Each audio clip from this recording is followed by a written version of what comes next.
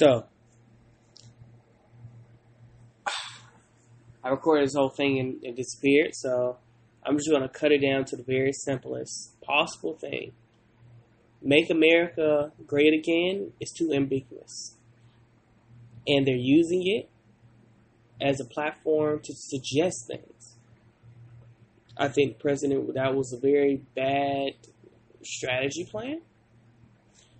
It worked in his favor, obviously, because there's such bad negative in the streets out here in America. It just is what it is. What they're not going to do is drag us back anywhere.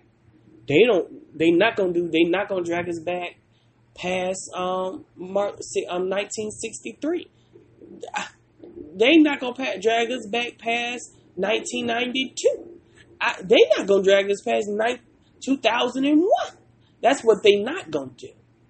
And if we have to be a little bit ratchet and open and angry and starting fights and not letting that one thing go, you can't say no slur without getting smacked in the mouth. You can't go to no campus with no mag hat on without being tripped up and popped in the mouth and saying, you supporting racists, you are a racist.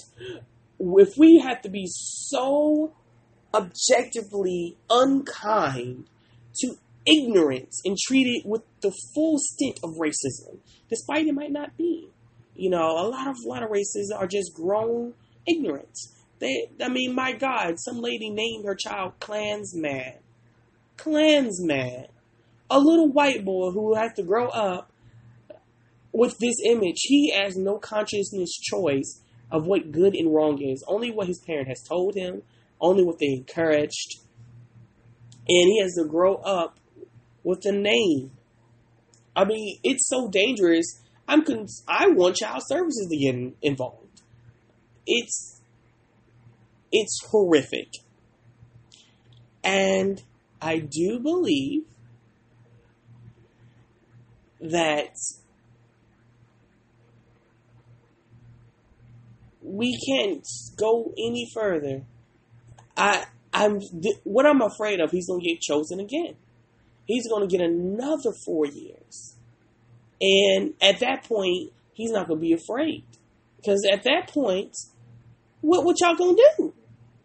He's going to go down as a 2-year president. As a 8-year president. He's going to go down as president who did that Kim Jong-un thing, which I still don't know what happened. I still don't know the actual details.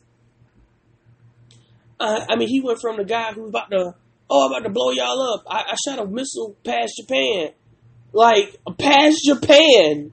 And all of a sudden, we smiling and sitting down? What? Oh, no. Oh, no.